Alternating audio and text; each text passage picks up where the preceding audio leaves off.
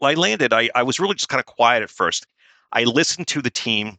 I heard what they were going through. I heard what was happening to them from their previous manager. And to kind of give you a quick what if, they would come in on Monday morning previously and they would have a 30-minute voicemail from their manager telling them what they were going to do that week. And I just thought that's so impersonal to sit there on a Monday morning and hear that your boss is going to tell you what's going on for the week. And I just said, no, that's not it. You're listening to That Worked, a show that breaks down the careers of top founders and executives and pulls out those key items that led to their success. I'm your host, Callan Harrington, founder of Flash Growth, and I couldn't be more excited that you're here.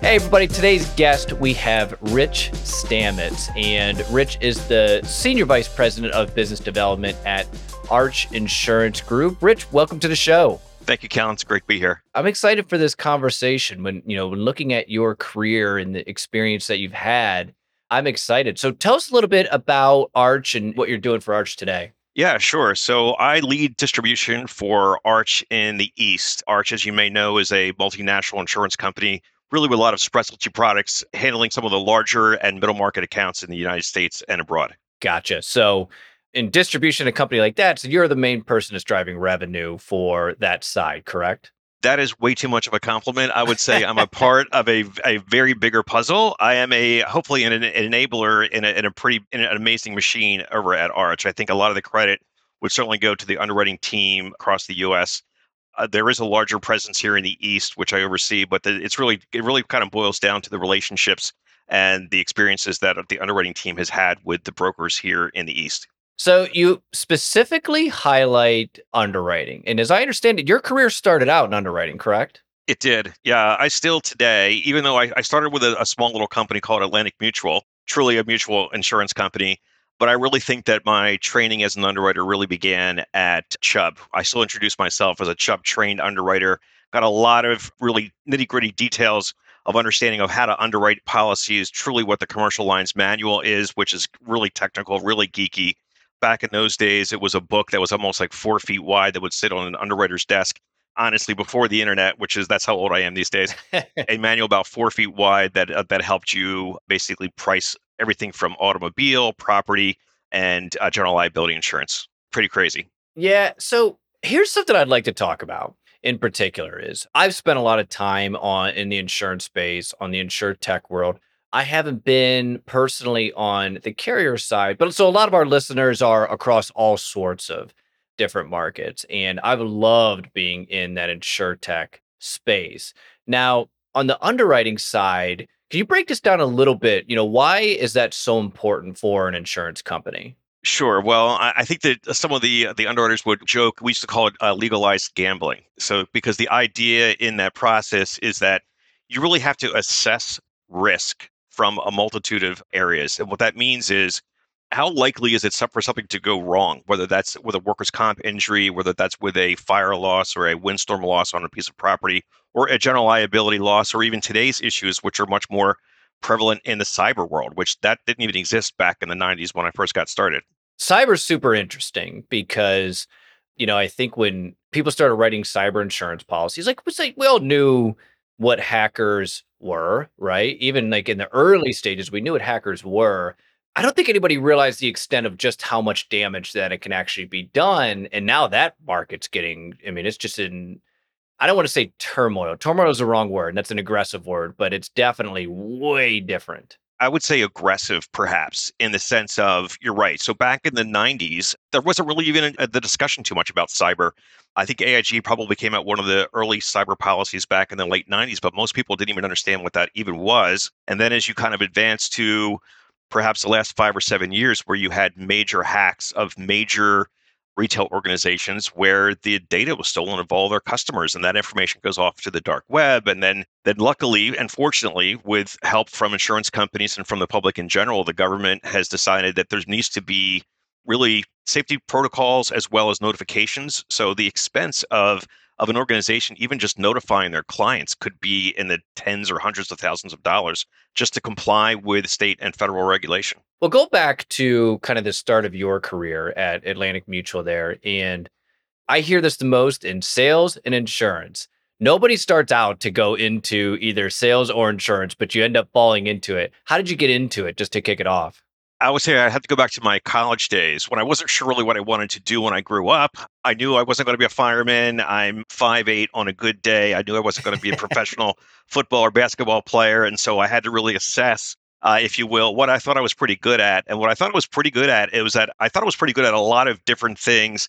And I had a natural curiosity. So I wanted to understand how business was run, et cetera. And I just kind of started asking around to say, well, how can I even apply what I want to do into the business world, and the whole idea of underwriting came up. So right out of college, and even in college, I was interviewing for a multitude of opportunities, specifically in underwriting, because that's really where I felt that my skill sets would be most appropriate. But I also learned a lesson pretty early on, and maybe it's just a way of me telling myself that I've learned this lesson. But back then, the folks that were really getting the positions were those people that actually knew people in the insurance industry.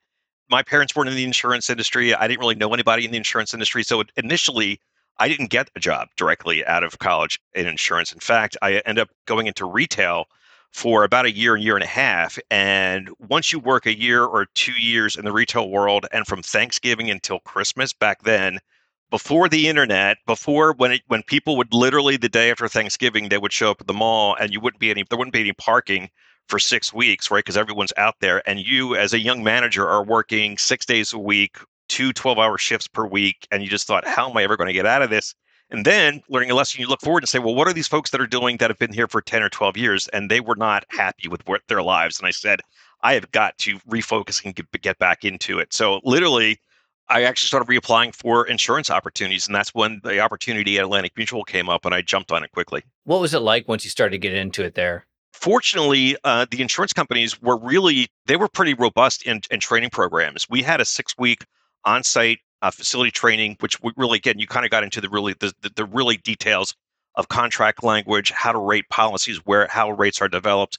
And when I say by rates, for folks that are not in the insurance industry, that basically means how do we end up charging for a particular coverage, whether that be homeowners or automobile, or I was on the commercial side, so I was doing a lot of business information. But that was 6 weeks. You had another 6 months with on-the-job training. You came back to the home office for another 2 weeks of wrapping up, and then you basically graduated from this course, and then you were given your underwriting authority back in the field. Gotcha. So when you say underwriting authority, you were able to make more decisions kind of on your own, given the guidelines and parameters that you were around. That's right. As you might imagine, as a newbie, you're on a pretty tight box because you may only be taking a couple $100 worth of premium in, which doesn't sound like a lot, but if you're paying, it certainly sounds like a lot. But you might be putting hundreds of thousands of dollars of risk on the company balance sheet, or as you graduate, or as you continue to grow, literally 100,000, a million, 10 million, maybe $100 million worth of risk or assets at risk of the company. And obviously, they want to make sure that you're making those right decisions. So you prove yourself through referrals, et cetera, and you kind of grow through the organization. You're granted higher authority as you get more and more experience. It looks like, and you mentioned specifically that Chubb is where you really learned everything that kind of molded a lot of your career in general. Why do you say that? Well, they offer a lot of training. In fact, not that many people will know this unless you're in the insurance world, but if you are a business owner, you should know what this term means. And there's a coverage called business interruption insurance. And really what that coverage means is if you happen to suffer a loss, whether that your building burns down or there's a windstorm loss and you can't actually keep your business going, there is a coverage that will cover that. It's called business income. Well, when I was at Chubb, I had the opportunity to study with a gentleman by the name of Bob Edgar, and Bob was basically credited for actually creating that coverage. So Chubb at that time, definitely known for being very innovative. They're still a very innovative company today, but at that time, a huge emphasis on underwriting profitability to make sure that you were making the right decisions. That again, it just became part of who you were. So, a couple things that I think are interesting is that so you kind of moved up into the underwriting, right? You started out in this underwriting space. And one of the things where I think this really applies to any position is you understood the core product. If you understand underwriting, you really understand what the product of insurance is. And then like same with claims as well. You learn really quickly what's in a policy when you figure out where the money's going. Like where are we actually paying? Yeah, you understand where the money's going. We're actually paying and where you're not paying. And it honestly, when really gets down to it, the contractual language of the insurance policy is incredibly detailed. There's lawyers that'll be reviewing the contracts.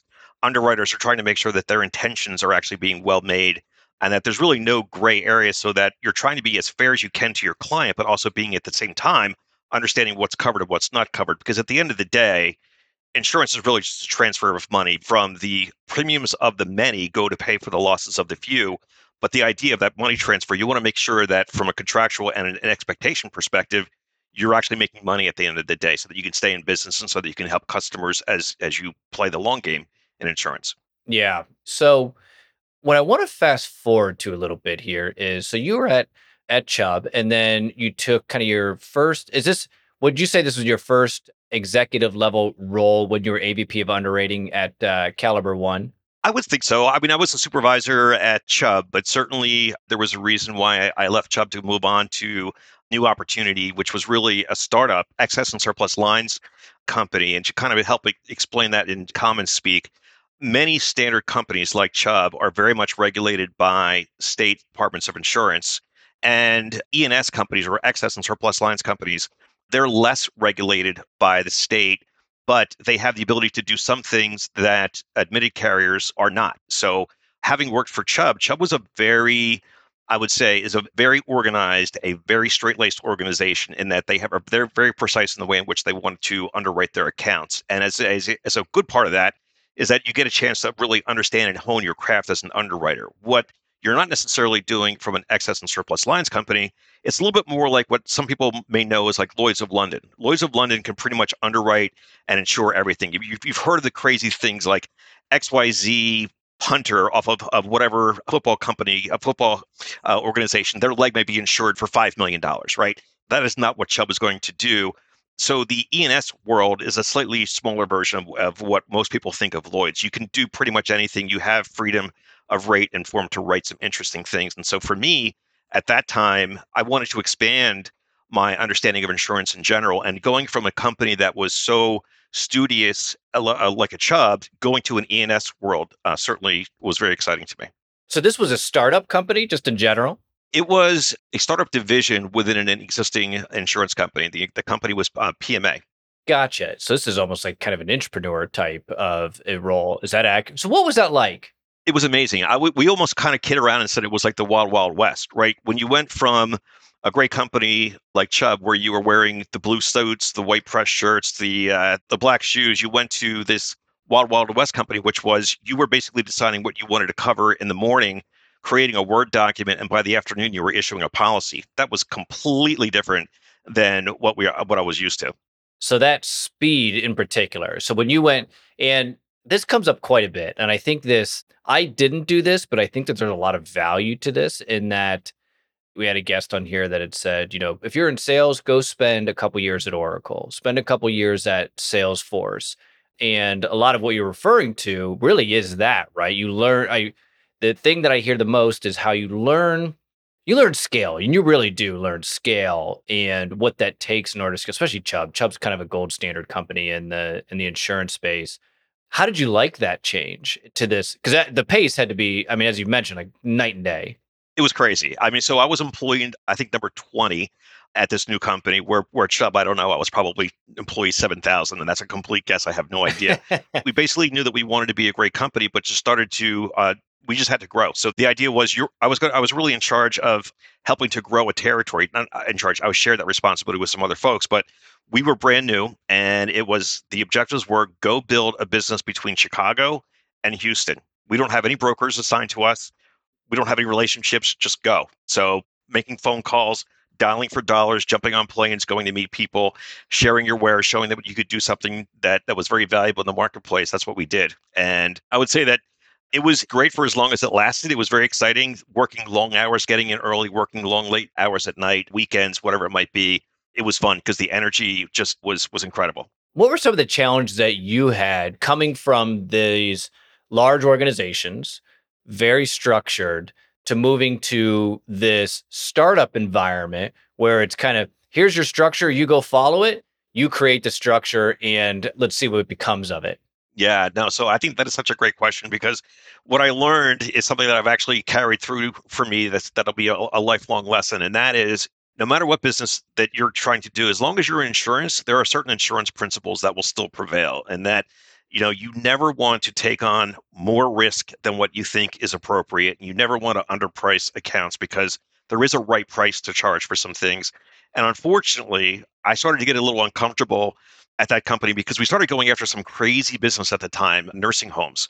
And nursing home business was really, I would say, was going a little bit under attack for some very good reasons and for some not very good reasons. People die in nursing homes. Well, guess what? People can sue for almost anything. And because your father or your mother or your aunt or brother has fallen in a nursing home, they're going to say that it's negligence, that it was the nursing home was negligent. And some of the jury cases that were coming back at those time were astronomical. And the legal folks had jumped on that. You had attorneys in Florida and Texas basically advertising on billboards saying, hey, if your loved one's been injured in a nursing home, call us because we will sue and get you money.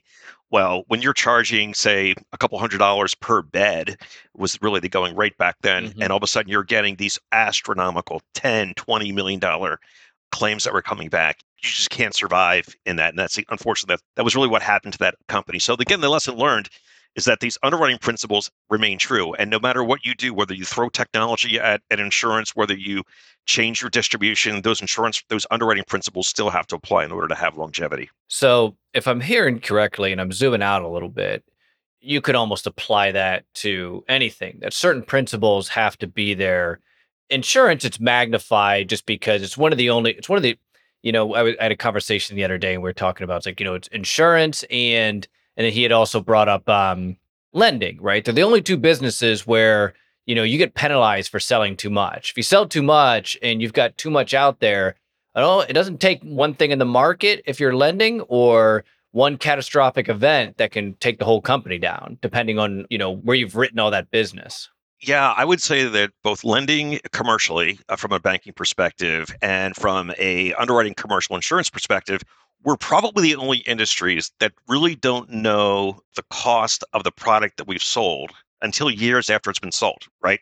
So, if I'm going to simplify this, like when you're selling socks, you know what your expenses are, you know what cost of materials, you know your shipping, you know all those things, right? You know how much money you can make. With insurance, it's completely different in that you say, well, I think based on historical assessments that this rate could be $100. Well, you don't know if the right price was really $80 or 120. And if there's no loss, if there's no fire to that building, you think, oh, well, I'm really smart. I really made the right decision. Well, if that building burns down, did you really make the right decision and did you get the right price? So you're not sure but you have to aggregate all of your wins and your losses. And hopefully at the end of the day, you're making more money than what you're paid out.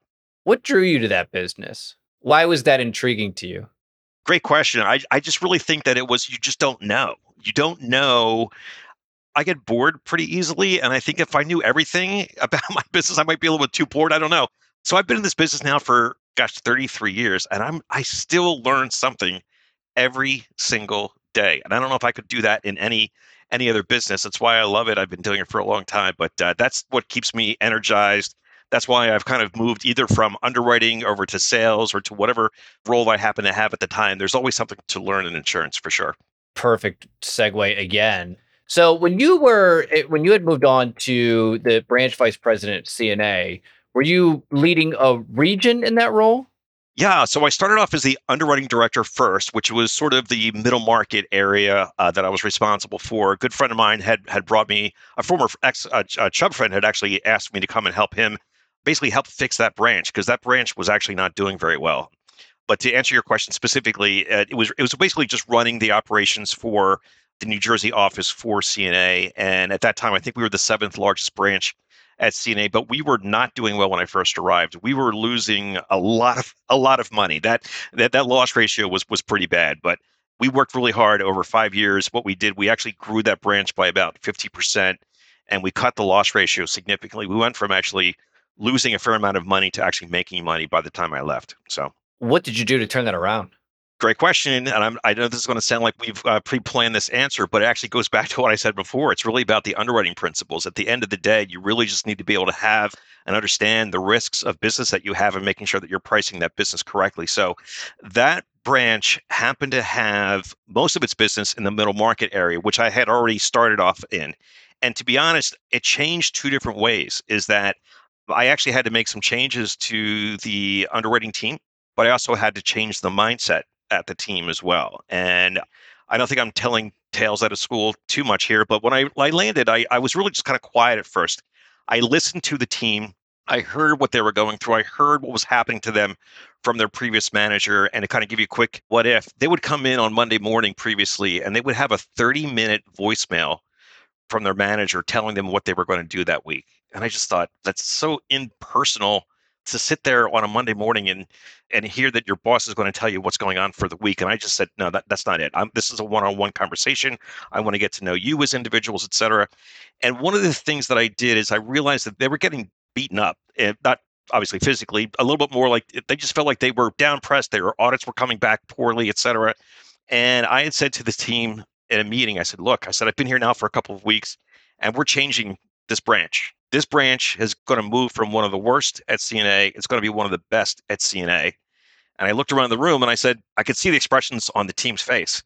Some of them were really excited. Some of them were really concerned. And so what I had said to them, I said, look, I said, some of you are going to be really excited because we're going to be the best branch that CNA has. And we're going to go into a different direction than where we were before. And for those of you that are not happy about that, I want you to be happy because you're going to be here more than 8 hours a day.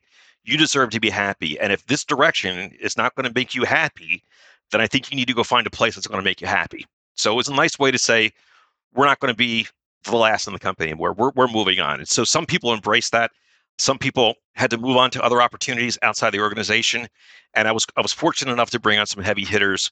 In fact, I was actually able to grab one of Hartford's top underwriters. They were so upset when I got that person on board, but she and herself just basically helped drive. So the entire team kind of rallied around that new cause, and we really became a really strong branch by the time I left. So I'd like to go back to that a little bit. How fast did you make that change? That's a pretty big sweeping change, right? And you had to know, like, most in a large company, that's hard to go in there and make that big of a change because the culture's been like that for, I mean, CNA's been, and I'm not saying the whole culture of CNA was like that, but that team had probably been around for a long time. And you were going to do a pretty major shakeup for a large established company. What was kind of going on in your mind as you were leading up to that? Well, I think what's going on in my mind is that that's what I want to bring to everything that I do, no matter whether it's either I'm going for a bike ride or if I'm managing a team of business. I want to do my best.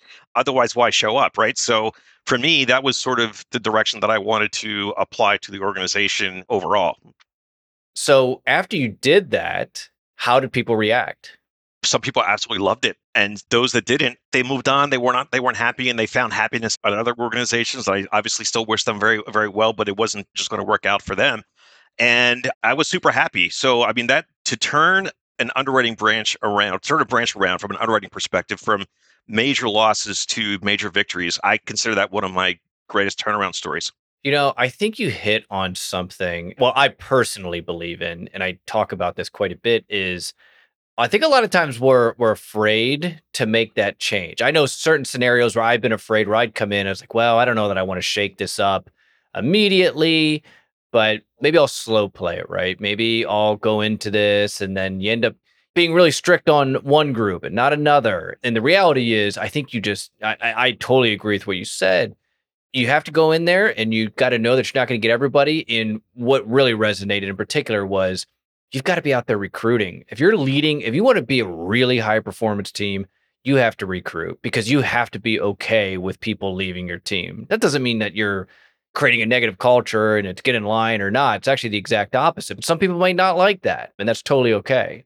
And the idea too is that I'm not everybody's cup of tea. That's fine. I try to be as nice and as driven for everybody and supporting everyone. But I will say I think that I was also very fair and very open about the direction. I'll give you a quick story. Is that one person who was not doing incredibly well? I had really almost like I think bent over backwards to try to help out.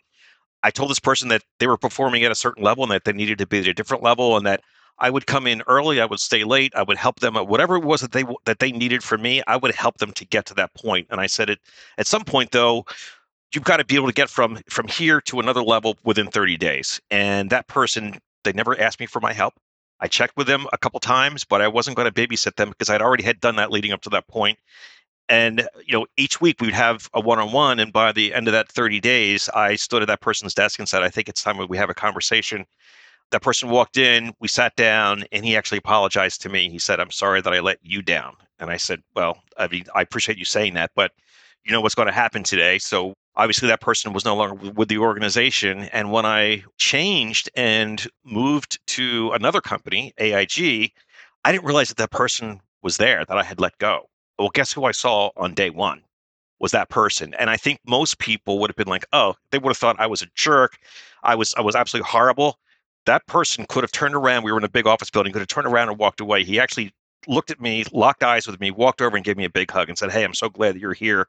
We really need you." And I just thought, what a compliment to deliver some incredibly bad news to someone, get them into a different place where they could be a bit of a shining star, and they actually were. He did really well at AIG.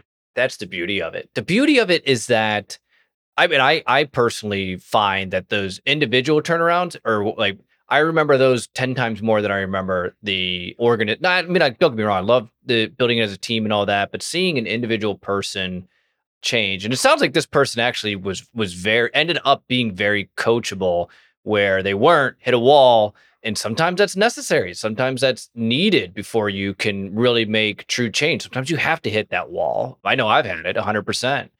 Let's talk about so in AIG, is this where you really moved from kind of this underwriting to more of a distribution sales role? Yeah, absolutely. So one quick last comment about CNA and then over to AIG. So it really, as the CNA branch manager, you're sort of like the chief marketing officer. You are the head of sales, and you have a significant amount of underwriting influence as well. So I would say, and even going back to my Chubb days, we were called like production underwriters. So that meant you didn't have a business team that was pulling in business for you. You had to go to brokers and go find it and get it.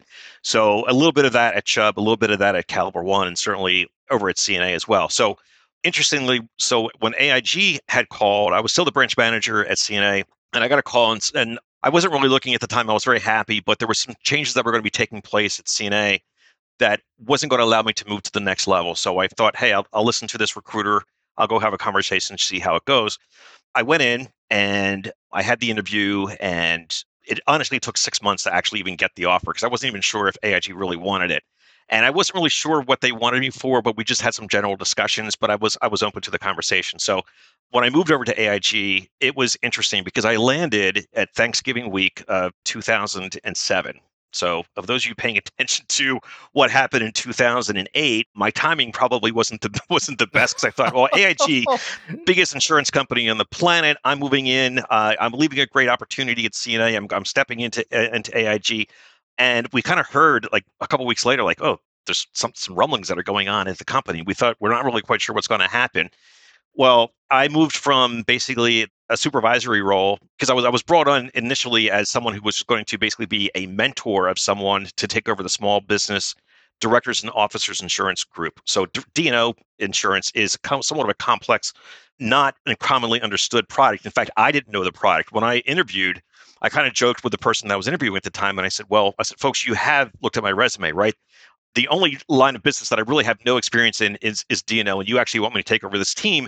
And they had said, "Well, we want you to take it over, but we're going to give you 6 months worth of training." Well, when I landed day one, my new manager said, "Well, I'm leaving the company. I'm going back to New York." And I said, "No, I know you're leaving in 6 months." He says, "No, I'm leaving in 6 weeks."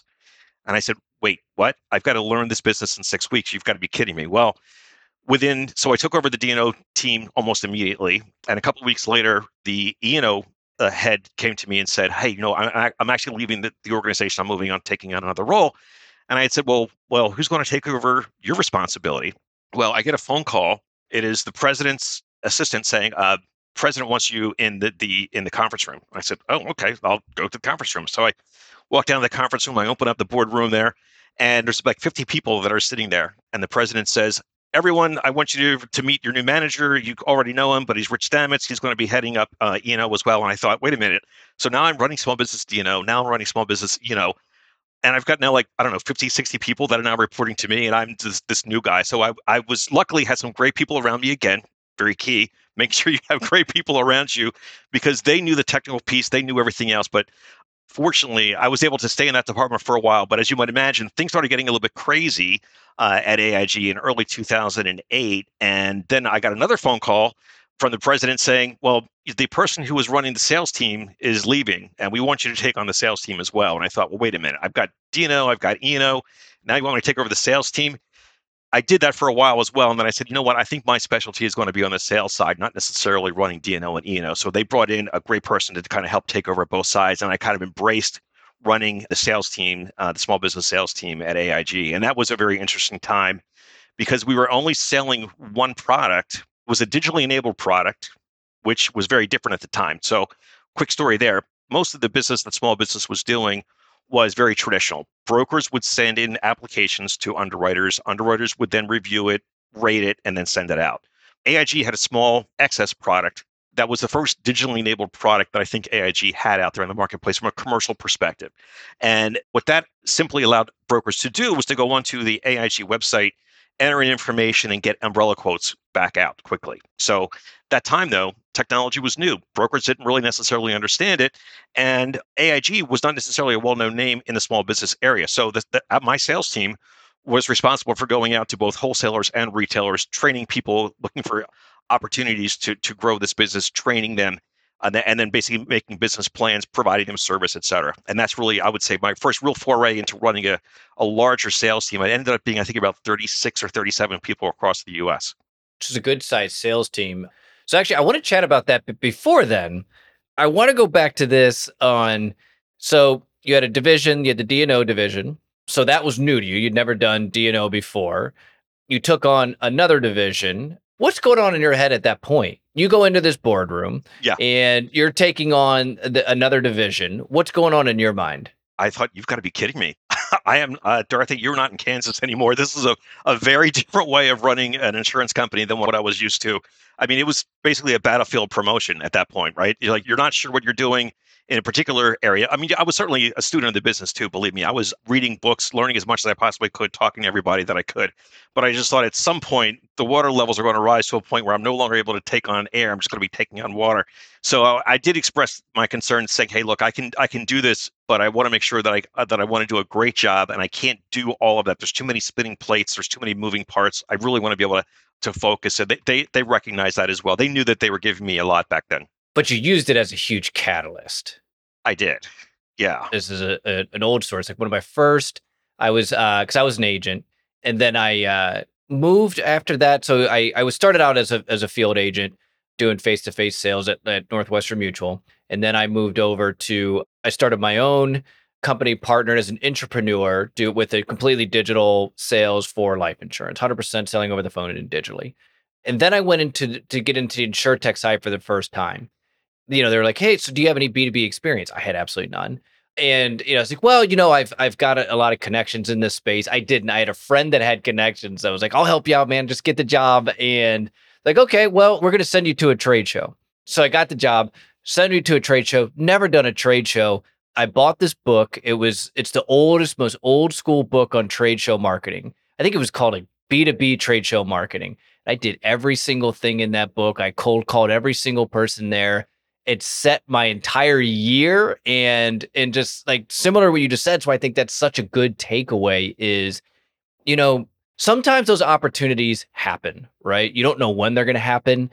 When you first look at it, it may not even look like an opportunity. And it's like, what do I do? Well, there's two things that you could do. You can not take it or you can give it a shot. And worst case scenario is doesn't work. It was too much. It was work. Like you didn't get the resources, whatever it may be. Or it does. And sure, maybe you're underqualified when you first go into it. But if you're a student, just like you just said, and you give it a real shot, sometimes that luck will be on your side. Luck, hard work, whatever you want to call it, all put together. It's a little bit of everything. And it sounds like, you made sure that if you're in that scenario, then you're going to take advantage of it and roll the dice to see how this can go. always. Anytime I look at anything that any kind of challenges ahead of me, I always look at myself as a student. You've got to be able to be willing to admit what you don't know and then just do the hard work and just reading the policies or getting into the code or whatever it might be, learning something new every day. It's not always easy.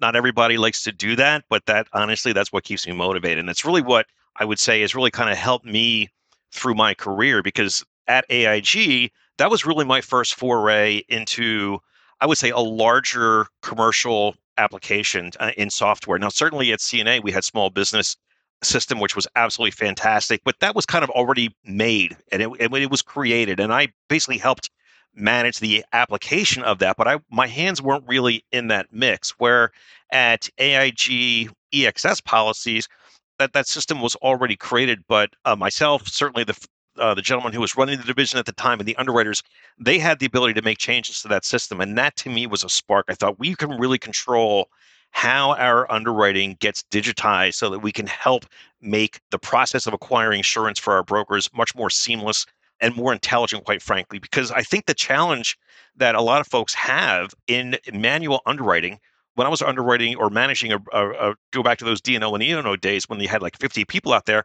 you could ask 50 underwriters how are they going to underwrite and assess a certain risk, and you might get 50 different answers. But when you program almost like an aggregate of information, you're going to get a very consistent answer every single time.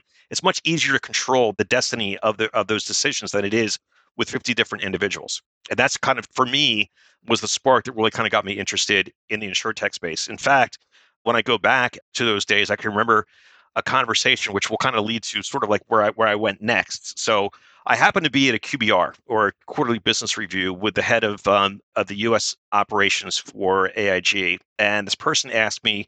This was before the insurtech space was there, and I'm a little bit of a geek at nature. I started off being a comp sci major in college for about 5 seconds, realized I didn't want to code, but I love technology. So fast forward to those days when I'm sitting in the boardroom at AIG, and I was asked the question, so what does really AIG need to do to get to the next level in this space? And I had said to this person, I said, look, I said, honestly, I think that I love all my brothers and sisters in IT at AIG. I said, but they've got such a huge job just keeping the systems going. And at the time, what you really needed was this innovation. You needed something completely new systems. Third-party data was really becoming a cottage industry. Opportunities to actually plug in information digitally that was actually could be required in a digital underwriting format that might not have been readily available to an underwriter before. It was really kind of becoming a thing. And so what I had said at the time, I said, look, I said, I think what you really need to do is take small business out of AIG, rebrand it, because at some point we're also going to be a direct-to-consumer play as well, not just a business-to-business play. Surround that a few smart underwriters, digitize their thought process, pulling in third-party data sets, and then but then program it so that it's simple and easy to use for our brokers and eventually for consumers. And those words came back to haunt me, because when I was at AIG, I had moved on beyond small business, was in the specialty team, really in a sales and distribution, or strategy and distribution role. I was there for a couple of years, loved every minute that I did it, worked with some of the great people within an AIG, worked for some of the aerospace, environmental, surety, trade credit, some really interesting areas of business. After about, I would say, 6 major layoffs at AIG, I was eventually one of the babies thrown out with the bathwater, and I had to kind of look myself in the mirror and say, okay, what's next? You had gotten to the top 2% of the organization. You would love what you were doing. Now, what are you going to do? And those words that I had echoed just a couple of years prior to that in the small business team, this idea of insurtech was kind of coming together. And I saw an advertisement for a company called Hamilton USA, which was actually in my backyard in Princeton. And I thought, well, it's a startup. I've done a startup before. I kind of knew where that ended.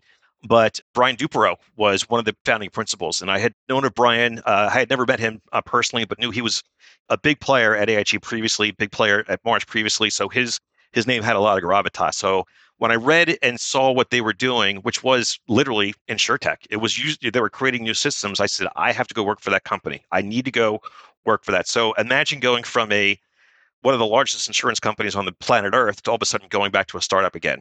But I did, and I was excited to go do it. So I called and said to someone who I found Ed Polkstennis' number online, and I called Ed and said, hi, you don't know me, but I want to work for you. And with that came an opportunity to go interview over at Hamilton USA. I got through some interviews and actually took a job that wasn't really even something that I wanted. I was with the company that I wanted, but it wasn't the role that I necessarily wanted. But I wanted my foot in the door to take it. And that was, I was helping to manage a program team. And it wasn't the most exciting thing for me to do at the time, but it was something that I wanted because I knew I could get an opportunity to work in the insurtech space. And somewhat ironically, 5 days after I had started, now again, you remember my story from AIG, small business, telling the story, this is what we're going to do.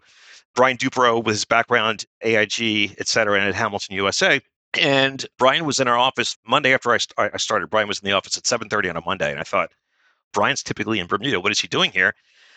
And within a half hour, I knew because the buzz was is that there was a memorandum of understanding that had just been signed by Hamilton USA and AIG, and that Hamilton USA was going to become the small business solution for AIG. And I thought, wow, interesting turn of events. At first, I was a little angry because I thought, well, wait a minute. I'm working at the company that's now going to be the small business solution for AIG that I kept telling everybody this is what we need to do. And I was apparently my voice wasn't loud enough or strong enough to really be heard. So when I left to go to that company to kind of be pulled right back in, it was somewhat of an ironic situation. So did you get pulled back in? What was that like? Well, I would say, without telling too many tales out of school, I would say that there were several ex-AIG folks at Hamilton, and when some opportunities came to work with the folks at AIG, unfortunately, we weren't being brought into the room. I was getting a little bit frustrated. I kept volunteering to say, "Hey, look, I was in small business. If we're going to talk to AIG small business, I really want to be part of that process." And unfortunately, it didn't work out the way that I wanted. So unfortunately, I ended up looking for an opportunity elsewhere. So from there, well, actually, I want to fast forward a little bit because you mentioned you clearly weren't able to you wanted to be in this tech, you wanted to be in this insure tech side, and you're at two of the major ones. So you had to join Attune. So Attune's is for the people that are familiar. Attune's a pretty prominent insure tech. They were definitely one of the big ones when a lot of insure tech was getting going. You had to been there pretty early. So I did. So I'll continue the story to kind of quickly come back to Attune. So when I left Hamilton, I got a call from an ex AIG friend of mine who is now at Star, who also had wanted to really push small business. And the way in which it was described to me was like, Rich, Star wants to go. They want to continue to grow their small business. This job has your name all over it. We want to bring you in. So I had an opportunity to go work for Star. I was there for 11 months. Some things were happening there too. They really wanted to go direct on the direct to consumer, and unfortunately the budgets that were allocated just weren't really enough to the area that we wanted to. And again, this is a lesson learned. Never burn a bridge in insurance. Always do your best that you possibly can, and hopefully you have a good reputation to a point where, as Hamilton was thinking about basically becoming, they were all actually AIG, Two Sigma, and Hamilton were coming together to form Attune with the backing of AIG, obviously. And the team there was said, well, let's call Rich and see what's going on. I had the HR person come to me and ask me how things were going at Star, and I hesitated to answer. And he said, great. Because normally I'm very positive. I'm like, I'm usually saying, hey, things are great. So he knew when I didn't say things were great immediately, he thought it's like there's an opportunity. So he said, would you consider coming, because there's this new company being formed called Attune, and we need someone who's going to head underwriting, and we would love for you to come back. And I thought, wow, again, what a great, incredible personal compliment to have left a company and only for them to ask you to come back, which that at the time that was not a very common thing. So I was very grateful to everyone involved over at Attune, who they were forming Attune, to come back. And again, startup, I was employee number 7 at that point. So, and we literally had an accelerator, and that was pretty much all that we had. And within a couple of years, we turned that into a pretty strong, I would consider it to be a very strong underwriting engine, leveraging a lot of third-party data that many of the companies that even today aren't using. So you brought up an interesting point. It's so true. And it's burning bridges just in general. It always amazes me how often those relationships come back around at times where you just don't expect them ever. And when you're wrapping up a company, sometimes it can feel like it's like, oh, I just like it'll feel good to go out and just do what I want, whatever that may be. But the reality is, end that as strong as you possibly can. Even if you know you're going to go, whatever it is, end it as strong as you possibly can, because those relationships come back around. They always do. 100%. 100%. I've never understood why anyone would take their foot off the gas ever. Even if you're unhappy, there's times when I've been unhappy in my career, but I'm still showing up. I'm still giving it my all. I want to make sure that the only thing you really have at the end of the day in insurance is your reputation, right? So if you damage that, you're never going to really be able to recover from that. And why would you? I don't get excited by shorting anybody. I get excited by saying, I've done my best. I've given the organization everything that I possibly can. And sometimes that's good enough. Sometimes it's not good enough, but it's everything that I have to offer. And I've never gotten excited by doing that. And I certainly don't want to ever burn a bridge or be cross with someone, because at the end of the day, we're all trying to do something that I think it's positive. And if I'm not your cup of tea, that's fine. But I'm not going to spend my time trying to either win you back over if I've kind of exhausted all my options to do that. And I'm certainly not going to be bitter about it. There's no reason to. No, I completely agree with that. So you're almost at Tune for 4 years, which I say that because in the startup world, you're looking at 2, 3 years typically before you kind of go. What were some of the biggest challenges that you ran into just growing a tune in general?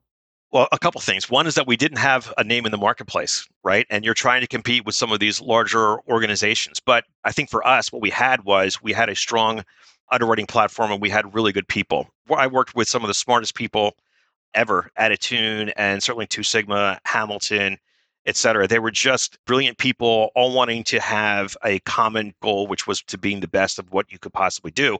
And we did some crazy things. I mean, we did a Two Sigma. The folks that are at Two Sigma, if your listeners aren't aware, I mean, they're a quant hedge fund. Have hired some of the best and brightest people. And just kind of give you a quick example, even though I was the head of underwriting, I was asking their team one day to help us build a processing system, and I looked around the room, and I'll tell you, I would say I'm a B student from a liberal arts college, and yet every single person that I was sitting around the room with, Stanford, Harvard, Columbia, MIT, double degrees. I mean, absolutely to the top of their classes. And I thought, how's this little kid from South Jersey sitting in front of these folks trying to direct and create something that's pretty magical? And I still pinch myself about those days, but they went out under our direction and input to create some pretty incredible AI driven underwriting systems. Pretty amazing. Yeah, absolutely. And that's kind of the beauty of insurtech is you see some really cool things to getting pulled off. And so you left the tune and went to Thimble. So you went to another insurtech. What was that transition like, just in general? Well, the transition was interesting. I loved everything at Attune, but I knew that my time was pretty much up as the head of underwriting. It was time for me to move on to another opportunity. And so I was interviewing, and ironically, the chairman of Thimble had actually come to me at an InsurTech conference a couple of years prior to that and had wanted to talk to me. I was coming off the stage and he said, "Hey, I'm going to be there at the end of that day. Can we grab coffee?" So and he showed me their application at Thimble. And at the time, I thought it was absolutely stunning. I thought that the UI was amazing. I had never seen anything as slick as that. But I was still the head of underwriting ever at Attune, and I kind of carried that badge of honor. I thought, thank you for the opportunity. Thank you for the inquiry, but I really wasn't interested. Well, when the time came to, and again, not so ironically, when I thought my time was up at Attune and it was time to move on to another opportunity, Thimble had reached out to me again. So the timing could not have been better. I was literally getting a phone call when I thought, okay, I think it's time for me to go. And so the transition was pretty easy. Going to Thimble, I had known some of the team there before, had some great interviews with that team, and was very excited to get to know them as well. So, however, because of basically non-competes, I wasn't able to do anything on the underwriting side. So I took a business development role, which was very different again for me, moving from head of underwriting over to business development. Yeah, you've made that kind of change between that sales and underwriting throughout your kind of your whole career. Now you've moved on to Arch. How is it going from, you spent the past 4 or 5 years in insurtech at two really high growth insurtechs and then moved over to Arch. How's that transition been going into a much larger company again? It has been absolutely fantastic. The reason I'll tell you why. As anytime an opportunity pops up, or at least I anyway, I go on to LinkedIn and I start to see, okay, who's at this company? Who's at this company? And when I first went on to LinkedIn, and I had over 30 some odd contacts at Arch already. And I literally every person that was on my LinkedIn connection, I thought, oh, top of the game, absolutely fantastic person. And I've been doing this a long time, 30 plus years. So there's going to be some people that you're going to run into that you're not necessarily going to be the most friendly with or not have had the most greatest experience with.